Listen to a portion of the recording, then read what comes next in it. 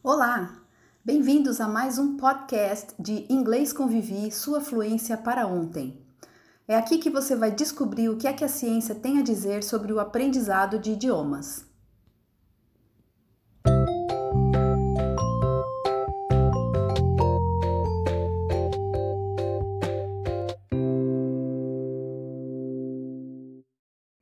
Como aprender inglês rapidamente? Será que as pessoas precisam ter um talento especial para aprender uma língua?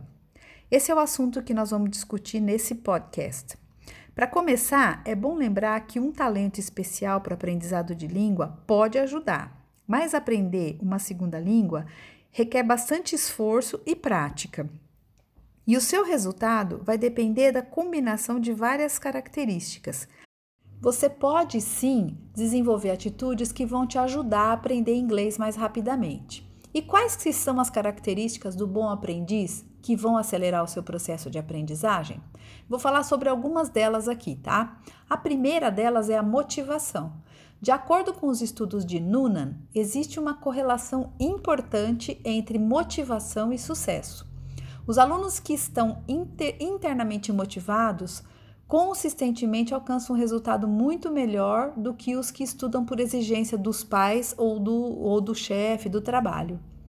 E já que os estudos comprovaram que a motivação é uma coisa bem importante para o seu sucesso, vale lembrar que você tem que ter cuidado na hora de selecionar o material que você vai escolher para interagir com a língua.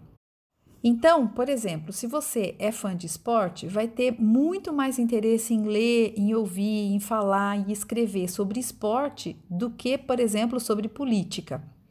Então, use o seu interesse, as coisas que você gosta, a seu favor. As suas fontes de estudo devem estar relacionadas com seu interesse pessoal. A segunda característica é foco. Você não precisa passar um tempão estudando inglês se você focar o seu tempo no que realmente é importante. Se você fizer isso, você vai conseguir maximizar os seus resultados. E por que isso, né? É que alguns conteúdos são mais importantes para o seu objetivo do que outros. Se você quer aprender inglês, por exemplo, para viajar, você deve focar no vocabulário, nas funções que você vai precisar usar em uma viagem. Não adianta perder tempo estudando uma lista de vocabulário relacionado com negócios.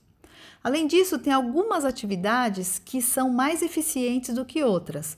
Você decorar, por exemplo, uma lista de palavras não vai te ajudar quando você precisar se comunicar e usar essas palavras num contexto. Então, decorar simplesmente listas não é tão eficiente como algumas outras atividades. A terceira característica do bom aprendiz é que você deve entender o seu estilo de aprendizagem. Cada pessoa tem as suas preferências.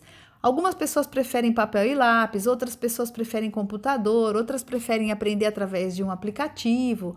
Mas qualquer que seja o seu estilo, o importante é você ter uma boa estratégia de aprendizado. E o que é uma estratégia de aprendizado? Eu gosto bastante da definição do Chameau, que diz o seguinte, que estratégia de aprendizado são processos, são técnicas, são abordagens, são ações que o estudante usa para facilitar o aprendizado de um certo conteúdo. Ou seja, é como você aprende, o que funciona para você. Então, é bem importante você conhecer isso para você poder trabalhar a seu favor. A quarta característica é esteja pronto para participar. Qualquer tipo de contato que você puder ter com o inglês vai ser importante para o seu progresso. Então, você deve estar sempre procurando uma oportunidade para praticar o inglês. E hoje em dia o acesso ao inglês é muito fácil, né? Em qualquer lugar você encontra livro, encontra música, encontra filme, encontra jogos.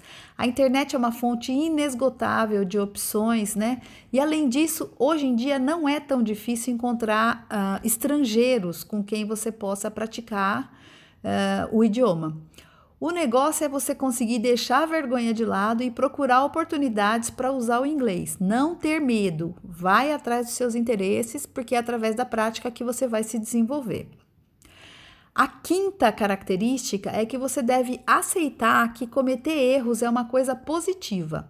Aí você vai conseguir se arriscar mais. Então, você não pode se frustrar porque você precisa brigar com a língua cada vez que tem que se comunicar. É difícil entender tudo que as pessoas falam para você? Isso é normal, tá? E você precisa aprender a lidar com isso.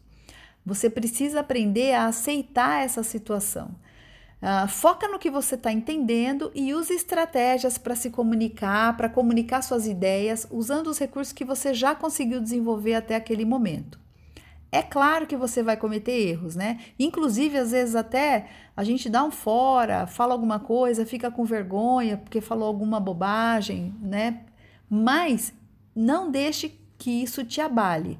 Aprenda com seus erros e com as suas experiências. O próprio desafio, ele vai te motivar a aprender cada vez mais. A sexta característica, né, do bom aprendiz é que ele usa o contexto a favor dele. Como assim, né? É importante lembrar que a comunicação não acontece só através da linguagem oral, através da fala.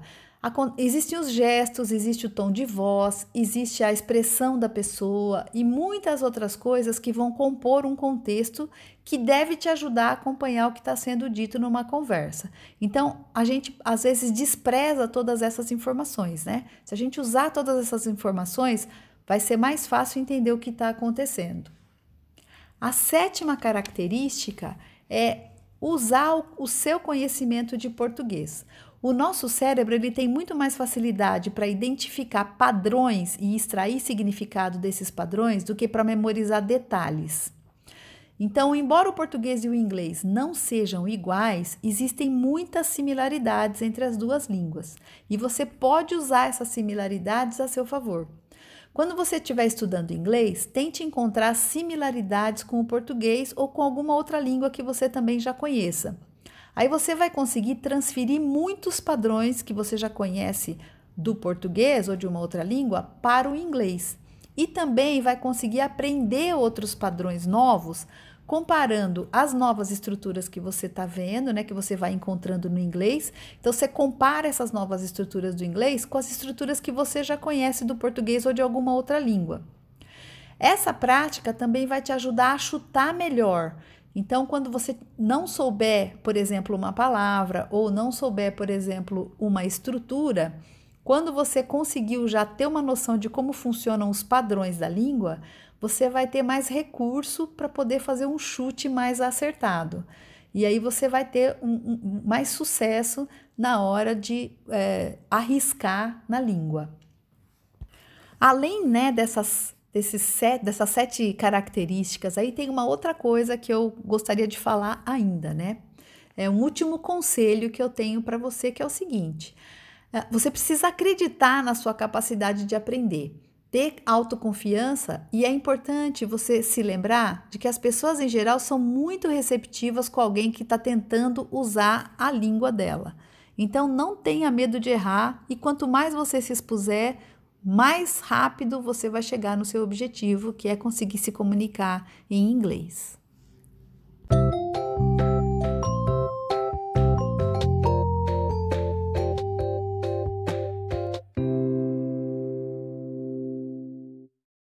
Você ouviu a mais um podcast Inglês com Vivi, sua fluência para ontem. Obrigada e até a próxima!